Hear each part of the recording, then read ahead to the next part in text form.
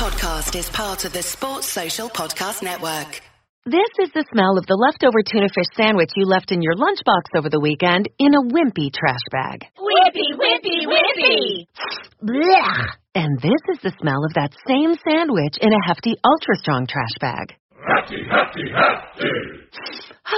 Smell the difference? Hefty Ultra Strong has Arm & Hammer with continuous odor control, so no matter what's inside your trash, you can stay one step ahead of stinky. And for bigger jobs, try the superior strength of Hefty Large Black Bags. My name's Chris Brooker, and if you're not listening to Stu's Wrestling Podcast, then you need to take a long, hard look at yourself.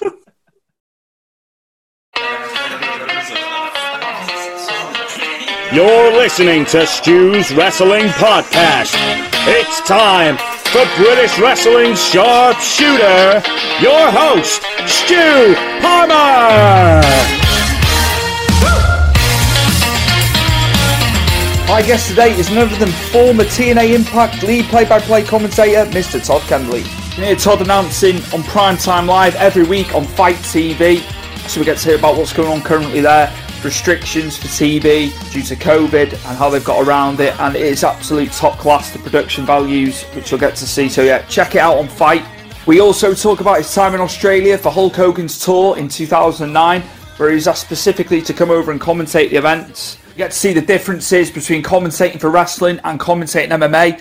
Todd has covered MMA events for a long time, so we get to see how it changes, how he adapts, stuff that he takes from his wrestling commentary into MMA commentary and vice versa. Without further ado, it's episode 57 with Primetime Live and Championship Wrestling from Hollywood's Todd Kennelly. Enjoy. It is my esteemed honour and privilege to have all the way from California today, lead play-by-play commentator for UWN's Primetime Live, it's Mr. Todd Kennelly. How's it going, Todd? It's going, Stewie. How are you, man? All good, man. All good. Before I get into when you started watching wrestling, I'm going to do it opposite way around. I'm going to be talking about your career. But my first question, before all that, is how's COVID been? I know it's a bit of a cliched sentence, but yeah, it's just to see how your experience have been over in California, because I know they differ from state to state with you guys in America. For sure. It's been tough here in California. California's governor is very strict, not taking any chances. And so right around March 14th, everything just kind of shut down. And it was tough to deal with because, on top of calling wrestling, pro wrestling, I also call MMA. And it was we had a Lights Out Extreme Fighting MMA event that airs out here on Fox Sports affiliate. But it was the day of the weigh-in, so the day before the event, that we found out that it was canceled, and it was crazy. And, when this all started, at first we heard, maybe 2 weeks to a month, and here we are 6 months later. So it was pretty tough to deal with, but I'm so happy that now I'm kind of back on track and back active and calling weekly with Primetime Live. So if I look a little rough today, it's because it's been a crazy few days. So over the weekend, we shot 6 episodes of Championship Wrestling from Hollywood. So we filmed on Saturday and Sunday. And so fans out there, in the UK, you can catch that on Fight TV. If you guys do, you get Fight, yeah? Fight, you can get everything. It's just, I think anywhere in the world now, if you go onto Fight, it's just universal, isn't it? It's brilliant, all the stuff you can get. But yeah, we can definitely get it here. And I know, worldwide as well too, Todd, it's widely available. Yeah, so shot 6 episodes, and all the Championship Wrestling from Hollywood stuff's archived on there if fans maybe aren't familiar with it. And you'll get a closer look at a Wrestling Network talent that maybe you'll see pop up on Primetime Live. So that was the weekend. And then last night, of course, we were live for, an hour and a half live on pay-per-view, our 4th episode of Primetime Live. So it just seems crazy. I mean, a month just went by like that, and it's been a fun ride. Is there any fans in attendance at all? Not yet. Not at all. Right, okay. Yeah, I just wanted to chat with that one just to see. Yeah, not yet. Not in California. I know there's certain places in the U.S. or especially if it's like an outdoor venue. I mean, we see what AEW is doing with socially distancing their fans and having them kind of up higher in the venue. And maybe we'll get there hopefully soon. But so far, I think for anyone who's watched Primetime Live, like Thunder Studios is a really cool venue. It's just an old school vibe, kind of studio wrestling, but it looks great. I mean, they've got all kinds of intelligent lights going around on the stage. And at first, I really thought that it was going to be glaringly obvious that there weren't fans. And I thought as a broadcaster, it was going to be a real challenge because when you're calling a match, you can kind of feed on that energy of the crowd. And if the crowd's, chanting or something, as a commentator, it allows you to lay out for a minute and let the moment breathe. But now with no fans, we're kind of wall to wall and have to fill the dead air and really be the storytellers and kind of be the fans in attendance, if you will, and bring the energy when there's a big move or big action. But watching it back, I don't think it, obviously we want the fans there and we want the energy, but I don't think it's a deal breaker. And it allows the in-ring talent to be more vocal, right? And it allows the in-ring talent to be more focused. Whereas before, you might see a big move and they'll go to the crowd. But now it just feels more like a fight, just a traditional fight. It's one-on-one. The strikes really resonate because you really hear those chops just echo off the walls. And I mean, it's going to be a snapshot in time. We obviously don't want it to be like this forever or for very much longer, but I think it's made in-ring talent work harder. It's made people like me at the commentary booth work harder, and it's making us better. And at least we're still delivering to the fans watching at home. It's good. It's nice to hear that you can do your bread and butter again, at the end of the day. So that's good. I want to scoot back. I became aware of you many years ago, and it was through watching TNA. So how was your time in TNA? That's what I wanted to ask you. Yeah, I loved my time at TNA. The way I got there was kind of crazy. So I had done a couple of projects with Hulk Hogan and Eric Bischoff. And I grew up, I was, huge Hulkamaniac. I grew up in the 80s and, just grew up through that whole era, which I just think was, kind of the golden era, a magical time in the wrestling business, just larger than life characters. So then fast forward and I worked on Hulk Hogan's Celebrity Championship Wrestling, which, was a blast to work on, and then got to go to Australia for Hulk's Australian tour in 2009, where, Hulk Hogan and Ric Flair was the main event in all the towns. Opportunity I never thought I would get because Flair had already had his match with Shawn Michaels at WrestleMania 24. So no one thought Flair was going to get back in the ring, but he got in there to mix it up with the Hulkster, and I got to call it, and Eric Bischoff was on color, and I think that throughout that tour, I wore a lot of hats. I did a lot of production stuff. I worked on, scripting the formats of the events and lighting cues. I mean, everything, you name it. And so I know that Hulk and Eric kind of wanted, they were just then going to TNA and they wanted to work me in. And it ended up taking a couple years, but all of a sudden I got a call from Bruce Pritchard and he's like, "Hey, what are you doing Thursday?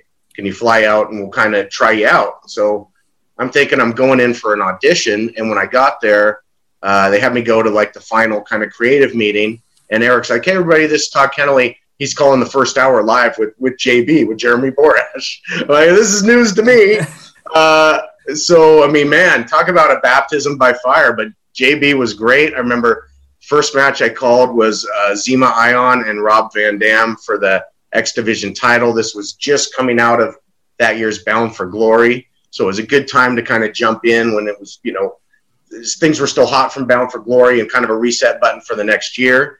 And that's what started it. But I mean, yeah, if you would have told me as a kid that I would work with Hulk Hogan, that I would call Sting matches, that I would call matches with AJ Styles and Kurt Angle and, Jeff Hardy and all these guys and people that I came up in the business with like Samoa Joe and Kazarian and Daniels, because we all started at UPW together back in the late 90s, early 2000s. I mean, it was just a great ride, man. It ended too soon, sadly, but I sure loved it when I was there. No one can take it away from you. Do you know what I mean? It's on your resume, and you got there, man. It was incredible.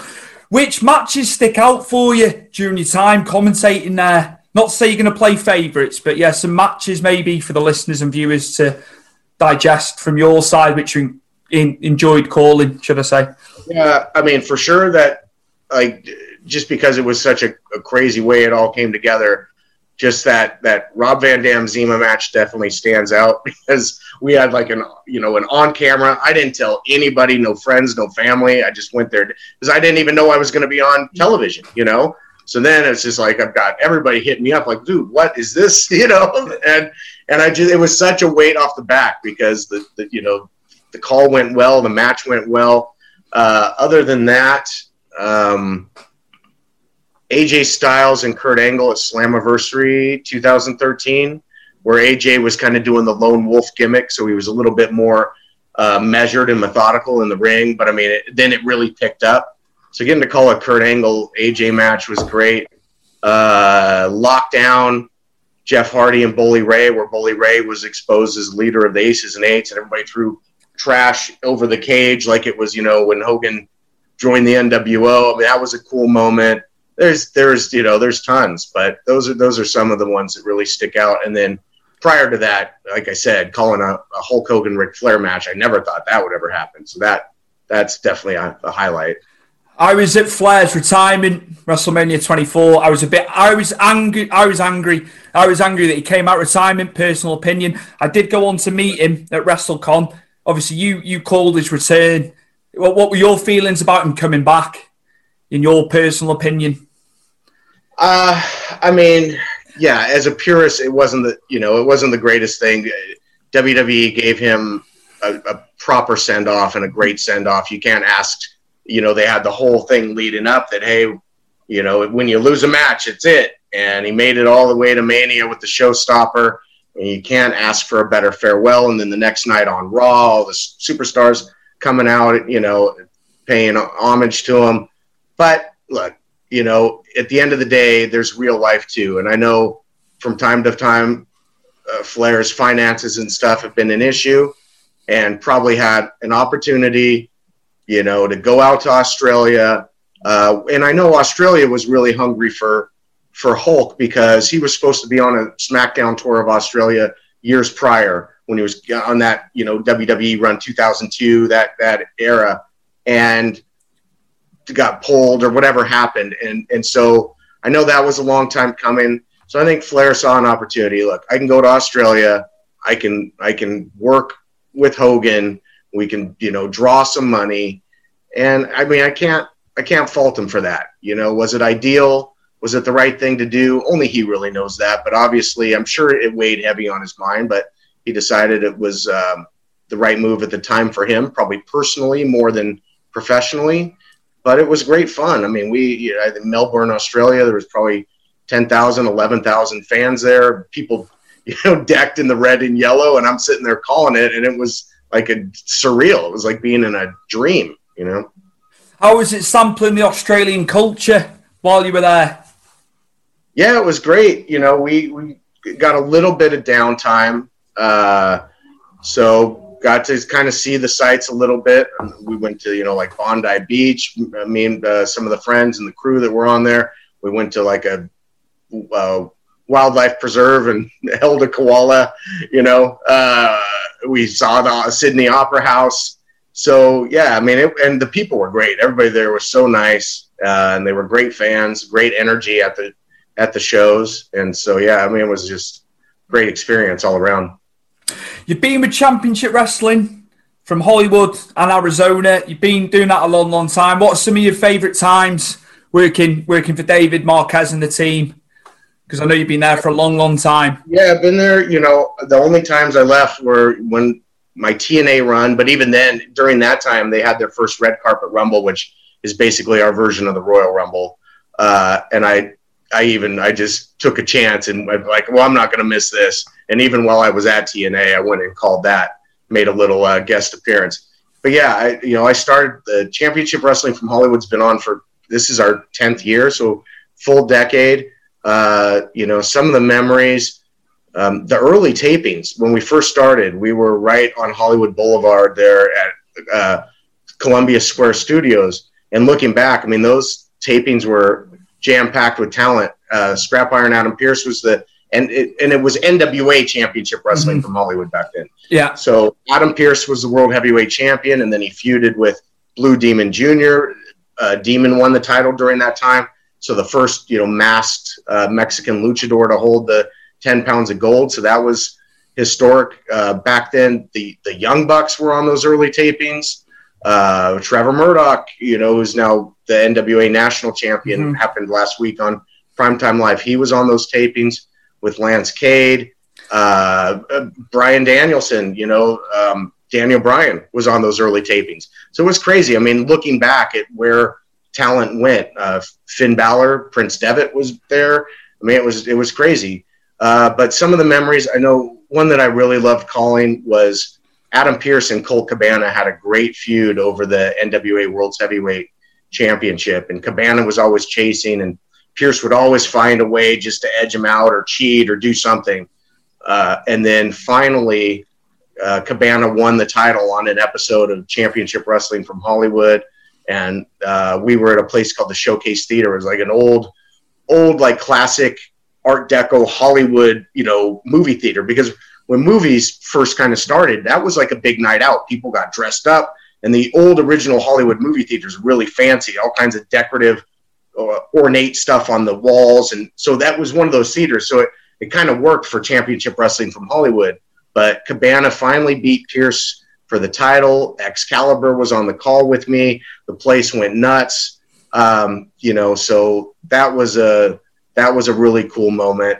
I mean, we've had great stuff. And then one that really personally to me was really cool that ties into the TNA stuff was after I left TNA, after I was released from TNA. I remember my last day there, so it was Slammiversary 2013, and I caught up with AJ Styles at the hotel afterwards. And, was just talking to him about, well, this is it for me, for now. And so I remember AJ was so cool, and he was such a nice guy. But he's like, I've been here a long time talking about TNA, and I hate when this company makes dumb decisions, and this is a dumb decision. He's like, you're great at what you do.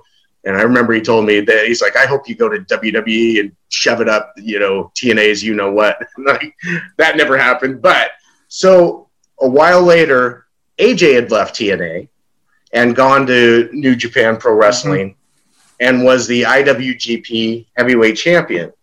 Well, Championship Wrestling from Hollywood does a few big events each year, one being the Red Carpet Rumble. And one of the matches that year was AJ defending the IWGP title against Trent Beretta. Now, this is the first time I had seen AJ since we were both in TNA together. So I didn't see him in the back that day. I think he got there a little later, and I'm out calling, the first matches of the show, and now it comes time for AJ's match, and he comes out, makes his entrance, rolls in the ring, and they're about to do the formal championship in-ring announcements, and AJ looks over and sees me at the table, rolls out of the ring, comes over, he's like, hey, brother, it's great to see you, man, great to see you, interrupts the ring announcements just to say hi, and rolls back in, and that's, the phenomenal AJ Styles, right? And so what a class act. So that, to me personally, was just a great moment, and that happened on the Hollywood show. What an endorsement to off AJ as well, giving those words, man. I bet that was amazing. Any guys within Championship Wrestling who you felt have flourished, have come through, who you didn't expect would, talent-wise? Again, not playing favourites, but some guys that have gone on to really do well and that have surprised you maybe from your perspective. For sure. I mean, I look at guys like, Scorpio Sky, no surprise, right? He was a big fixture on the show. He was, our television champion many times over. He was there from the beginning. And, I mean, he's a guy so talented. I'm so glad that he's finally getting, his just due with SCU on AEW, and then breaking out as a singles talent now too. But that's a guy that just had some roadblocks along the way, and had WWE had chances, was at TNA, but just never seemed to break through. And so I'm so happy that he's finally getting that opportunity with AEW. So he was one.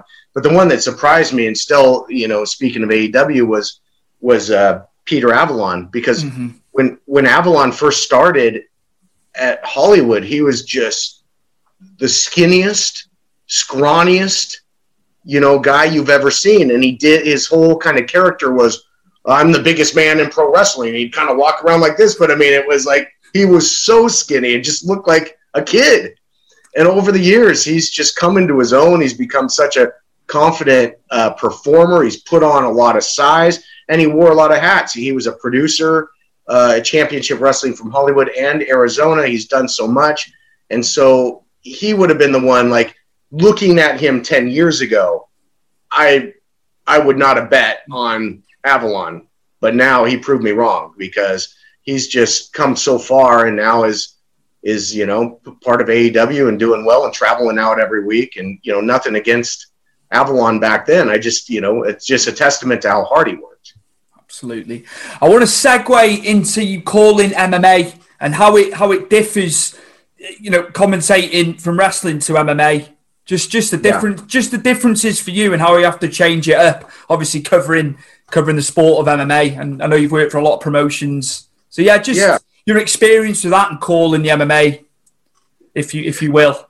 Sure. I mean, there was a learning curve for me at first. I really had to learn the sport. I got on the mat and did, rolled around a little bit, did some jiu-jitsu just to kind of get a feel for some of the grappling, and to know kind of how to call it and to try and see stuff before it would happen. But, it took a little while. But early on, I mean, at first, UPW branched off and made a company called Valor Fighting. And I was the UPW commentator, so they're just like, well, you're going to call this. I'm like, well, I don't know how to call MMA, but okay. I'd watched plenty of it, So I started learning, and then next thing you know, Elite XC, Pro Elite, which was on CBS out here and Showtime, and, was like kind of trying to be the number 2 behind UFC, or try and, be the number 1, but, that's not going to happen. Needed somebody to call their undercard fights. So I submitted what little tape I had from Valor, and lo and behold, I get the call.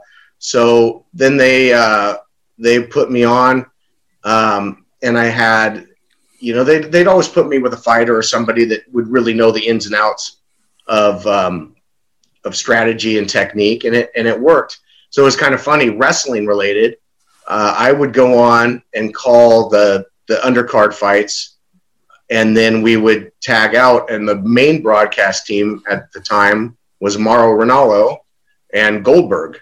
So, it's like, it always comes back to wrestling somehow. But yeah, in terms of calling MMA, like, I just think it's just more prep in terms of wrestling. Like, once I know a talent in wrestling, I don't really have to take a bunch more notes. I follow what they're doing. I know their moveset. I know their character. I know what makes them tick, and I can just go call a match. Whereas MMA, you really have to educate yourself in terms of their record, what gym they train out of, what style that they have, how their wins come. Do they knock people out? Do they submit people? And how they lose? Are they susceptible on the ground? Do they get knocked out when they're standing? And just all those little intricacies, and which is kind of funny, because sometimes you'll prep a ton for a fight and a guy will get knocked out in 30 seconds or tapped in 30 seconds. It's like, well, that was a lot of work, for nothing. But I mean, think about those guys. They put in a full training camp to have a fight end in 30 seconds. So it's more unpredictable. Wrestling, you get a sense of the pacing and you kind of know how to call it. But MMA, you might be in the middle about talking about somebody's background, and then there's a head kick and the fight's over, and you just have to be able to transition. You just kind of always have to be on your toes. But I think both, for me, have helped one another, because, like, for my MMA commentary, I brought a little bit of the wrestling storytelling and just kind of quips and entertaining calls and, references. And then when I call wrestling, I bring a lot more of my MMA kind of like breaking down the action and strategy and call it as, a true sport. So I think doing both has helped me at both over the years. Who were some of Todd Kenneally's favourite fighters in terms of MMA, past, present, future? Which guys do you enjoy watching? Which guys have you enjoyed calling fights of as well?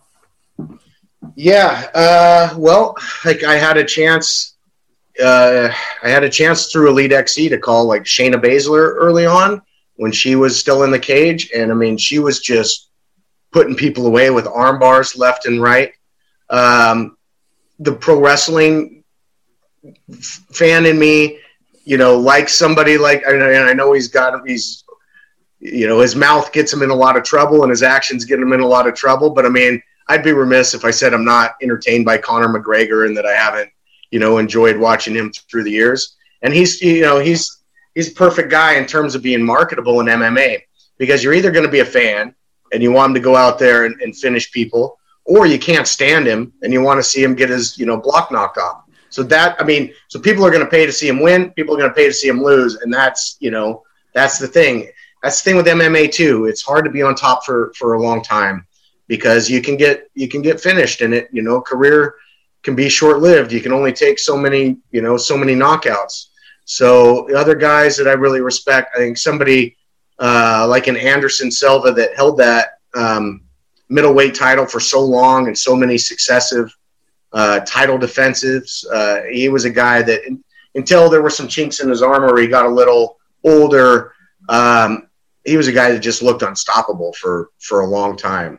The Stephan Bonner Forrest Griffin brawl on The Ultimate Fighter that looked like something out of a Rocky movie that really helped turn a lot of people onto the sport. That was one of the most important fights in history. I mean, that was just a slugfest. So that, like both of those guys, looking back, the feud with like Tito Ortiz and Chuck Liddell was great. There's been a lot. Just I tend to kind of maybe side with the because now it's become so saturated. It seems like every time you turn around, there's a UFC on ESPN or ESPN Plus or this or that. But back in the day, they were more few and far between. So it just seems like the fights mattered a little more.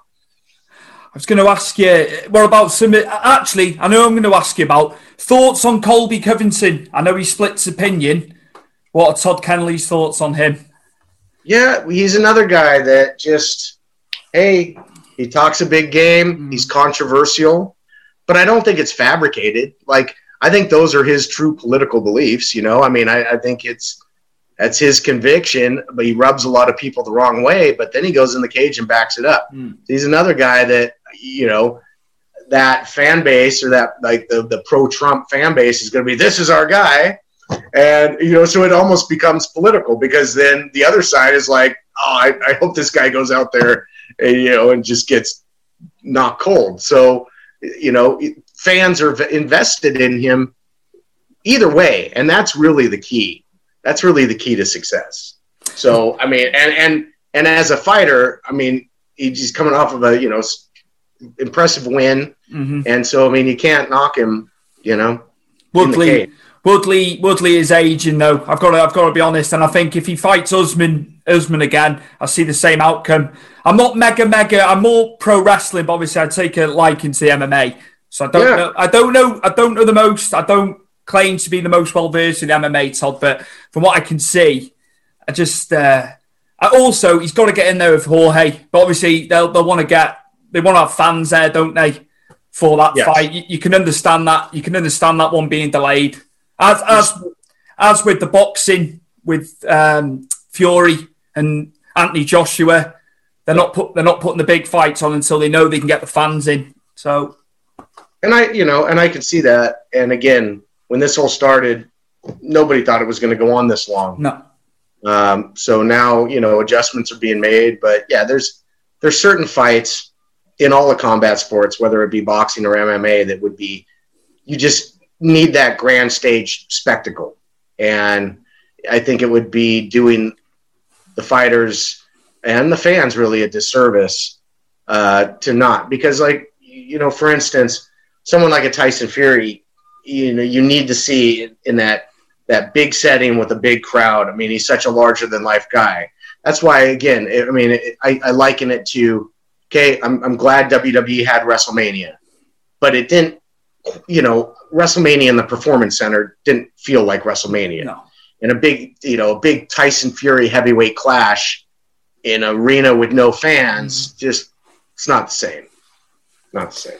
Who wins between Fury and Joshua, in your opinion? I'm going to ask you that. I've got to ask you some UK-based questions. It's a tough call, man. I just think, I never bet against Tyson Fury just because, you can knock him down. He looks like he's dead to rights, and he finds a way to come back and keep fighting. So, he's like a zombie, man. So, I'm just not going to bet against that guy. That's cool. I remember him against Steve Cunningham when he got knocked down a couple of times in MSG. And to see where he is now, and he obviously learned, didn't he? Because Cunningham went up the weight to go and fight him. And I was like, this guy's not up to it. Well, he's proven me wrong. See who he's been in with, and it's incredible, man. It's incredible. Are you aware of Daniel Dubois out of the UK? I'm not. I guess I should be. He's like the modern day Frank Bruno, Todd. And he's on the BT Sport events. He's another one to watch. I'll check him out. He's going to be pushing Fury. He's going to be up there. The guy's got power. He's only 23, 24. And I can really see him making a big mark on the heavyweight division. Anyway. I'm just happy, because, look, when growing up, I was there. I grew up in the Mike Tyson, the Evander Holyfield, the Lennox Lewis, the Riddick Bowe, where the heavyweight division was just stacked.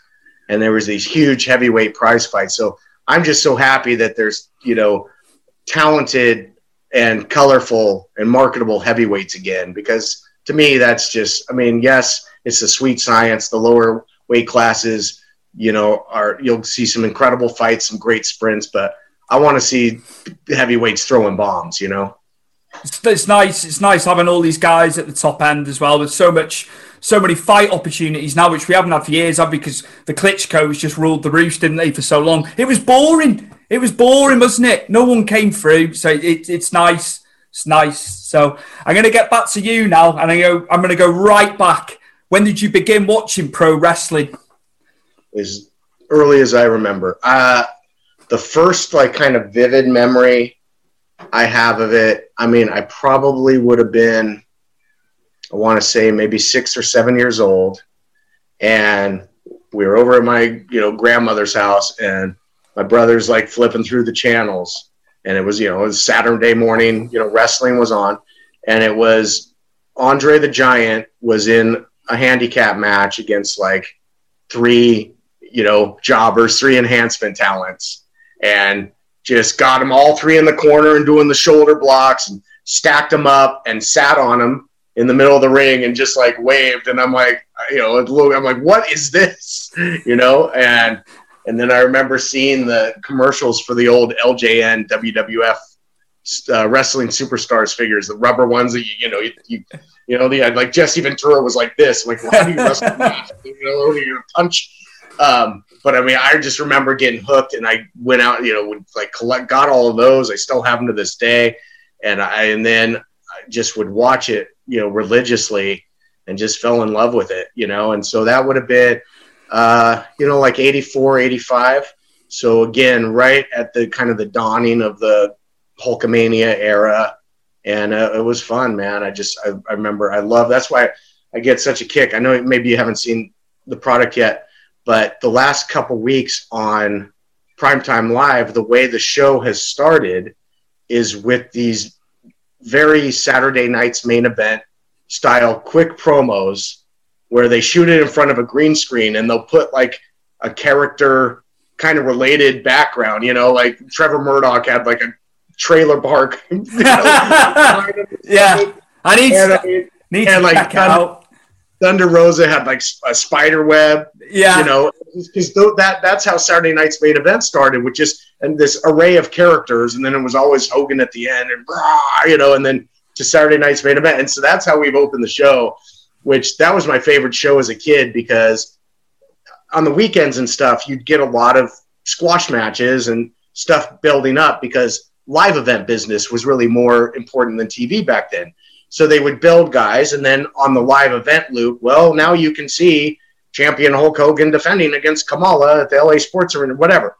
But Saturday night's main event gave you those big pay-per-view style matches, and it was on NBC, and it was on at like 11:30 at night. I just remember being a kid and staying up late to watch it and being so excited. So when we adapted that kind of throwback promo style to start Primetime Live, I loved it, you know. What's old is new again. Yes. That gets bandied around a lot, but it works like with NWA, with Power. Yeah. The studio environment, absolutely. I love it. What were some of your favourite matches during the 80s and 90s? I'll open that one up to you. Sure. You know, I went to WrestleMania 2, which was split into 3 venues, but I was in LA where it was Hulk and Bundy in the cage. So that was kind of cool to be at live. But back then, I mean, obviously, you know, Hogan and Andre was just larger than life. I mean, for my money, that's still the biggest moment in wrestling history, Hogan Slam and Andre, 93,000 people. Same event, you know, Macho Man and Ricky the Dragon Steamboat was incredible. The first kind of NWA match that really I got turned on to was Clash of the Champions ran directly against WrestleMania 4. And I didn't have access. I didn't have pay-per-view and stuff at my house yet. So, or I think it was on Showtime, maybe something like that, WrestleMania 4. So I watched Sting and Ric Flair in Clash of the Champions. And it was like, man, this is, you know, it was just a phenomenal match. The whole year-long build from WrestleMania 4 to 5 of the Mega Powers exploding, I thought was some of the best storytelling that's ever been done. It seems now that, you know, feuds start and end like that, and there's pay-per-views every month. Back then when you had the Big Four, when you had, you know, WrestleMania, SummerSlam, Survivor Series, Royal Rumble, you really could build longer-lasting feuds. And the fact that, you know, Hogan and Macho kind of got to simmer for an entire year and then boil over, that one I remember really loving. In terms of like technical matches, you know, the Flair Steamboats, Bret Hart and Mr. Perfect at SummerSlam, phenomenal match. Bret and Bulldog Bret and Bulldog getting to headline SummerSlam and Wembley for the Intercontinental title was really cool. Great match. You know, I mean, there's so many. You know, there's so many, but I loved that. I loved that era. Even, you know, talking to like Bret, even like Bret and Piper at WrestleMania 8, I think, you know, that was probably Piper's best technical wrestling match of all time. You know, but I love that era. Savage, I just thought was, I mean, such an incredible performer that could do it all. So colorful, great promo, and then could back it up in the ring too, you know. He wasn't the biggest guy, but on screen with the persona, there was just the explosion of colour, wasn't it? What he used to hit his attires, the ring, and everything. I was a bit, when he was heel, I hated him. You know what it's like when you're a kid. Yeah, right. You don't appreciate the heels. Obviously, you get older, you start appreciating the heels, don't you? I watch DiBiase's matches now, and it's like my whole psyche's different, you know, and it all makes sense. So that's $1 Million Man was awesome too. Yeah, it really was. It's just incredible time. Who do you think was underutilized during that time? Who could have been bigger, but he didn't quite make it, in your opinion? I would say maybe, you know, DiBiase could have had a run. He would have been a great heel champion. I know he had it for a minute when Andre, you know, won it on the main event and gave it to DiBiase, but then it was vacated. You know, Mr. Perfect is another one that I thought could have had a run. Rick Rude. Those are like 3 guys that I think definitely could have had a run with the WWE title, and it would have been, you know, would have been great. Thoughts on the tag teams back then? They were great pivotal. stuff. I love, you know, I mean, come on, the British Bulldogs, the Hart Foundation, you know, the Horsemen, Tully and Arn, and then the Brainbusters in WWE, the Road Warriors, the Legion of Doom. I mean, it was great, man. Tag team wrestling was alive and well back then. Who inspired you to become a commentator? I think Gorilla Monsoon. I had to ask. I had an inkling it'd be Gorilla. Gorilla Monsoon. Yeah. I loved Gorilla's calls, and he had just a mastery of it. And he brought almost like a calm to it. Like he knew so much, and it just like, I just loved listening to him call matches, and then the way he'd break down. I mean, it's like, I always talk about, you get an education as a kid, as a wrestling fan.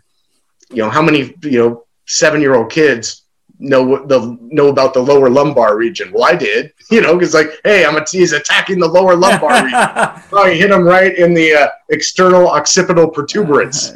I mean, I remember that today because that Gorilla, would talk about stuff like that and break down the anatomy. And I mean, he just had so many legendary calls, the irresistible force meeting the immovable object.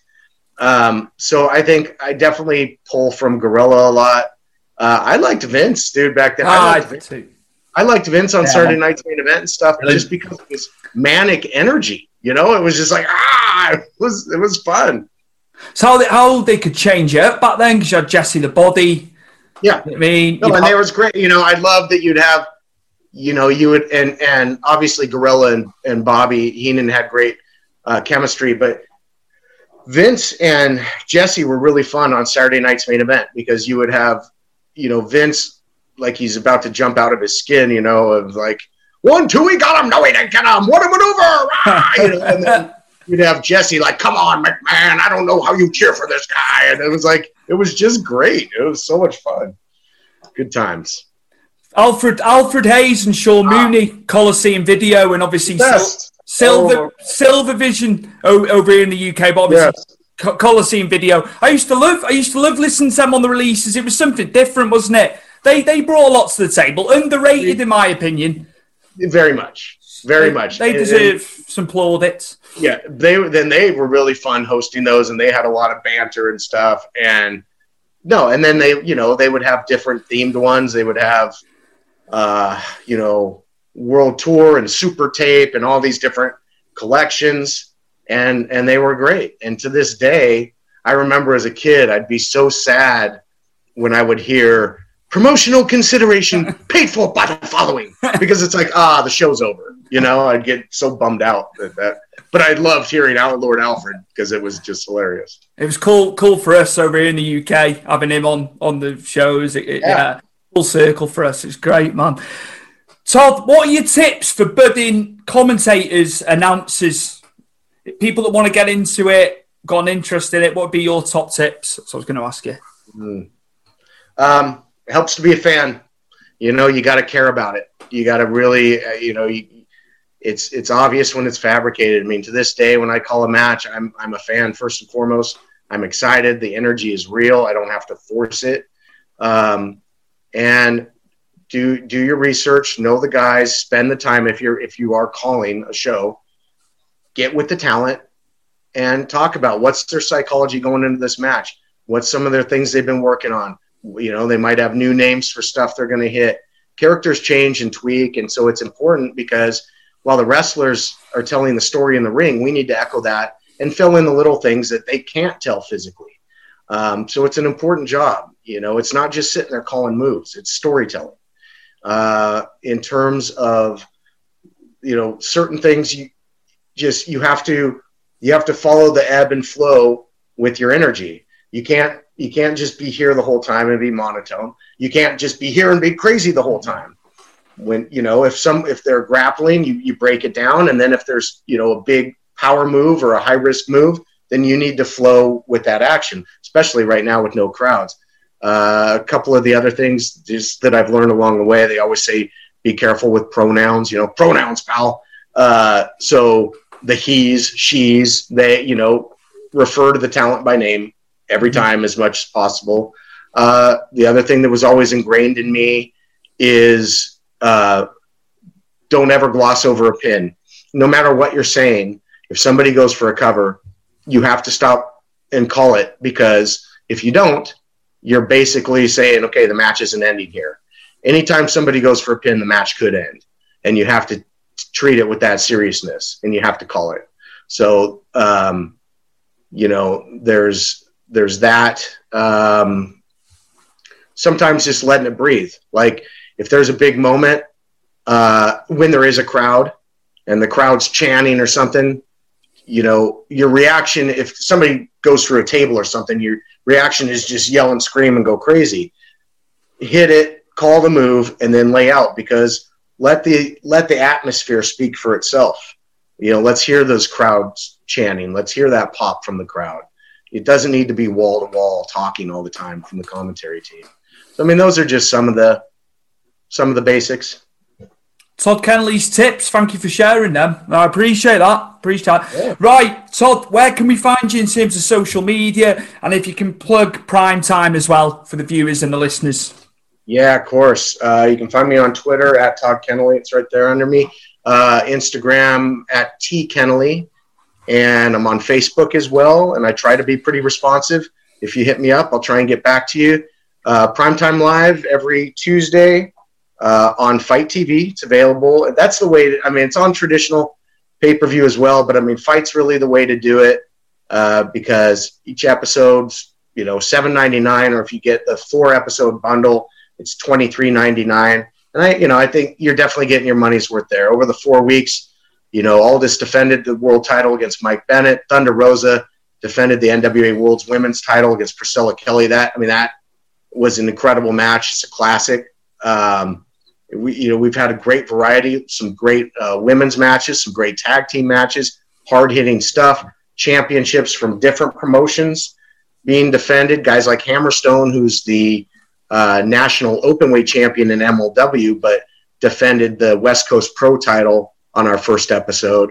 So it's one of those things. Next week, Fred Rosser, who's Darren Young, who is now in wrestling for New Japan, is going to wrestle Chris Masters. So that should be, interesting power match. It's one of those things, like you don't know who's going to come through the door. We had Trevor Murdoch making history, finally getting his hands on the NWA National Championship after, kind of chasing Aaron Stevens. And that was cool too, because that was a feud that had built for a long time in Power, and then everything shut down. And I'm just glad we got to pay it off for the fans and give them that match on Primetime. So check us out. And also, again, do a deep dive, watch some championship wrestling from Hollywood on Fight. I think you'll like what you see. It's a traditional, everybody loved Power when it debuted to a lot of fanfare, and rightfully so. But David Marquez, who's on Power, he's been doing studio wrestling for 10 years. Mm-hmm. And that's what championship wrestling from Hollywood really is. So if you like Power, you'll like the Hollywood show, and check it out. Plenty of content for that as well. Yeah, absolutely. Mm-hmm. My guest today for Stu's Wrestling Podcast, play-by-play commentator, Mr. Todd Kennelly. Thank you ever so much for sparing the time, man. Pleasure having you on. Big fan. Of course. Yeah, you got it. Fight on, everybody.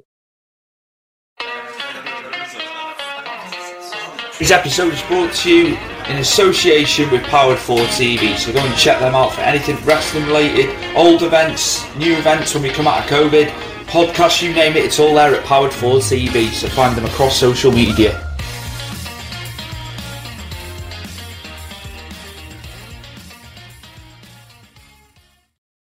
Sports Social Podcast Network.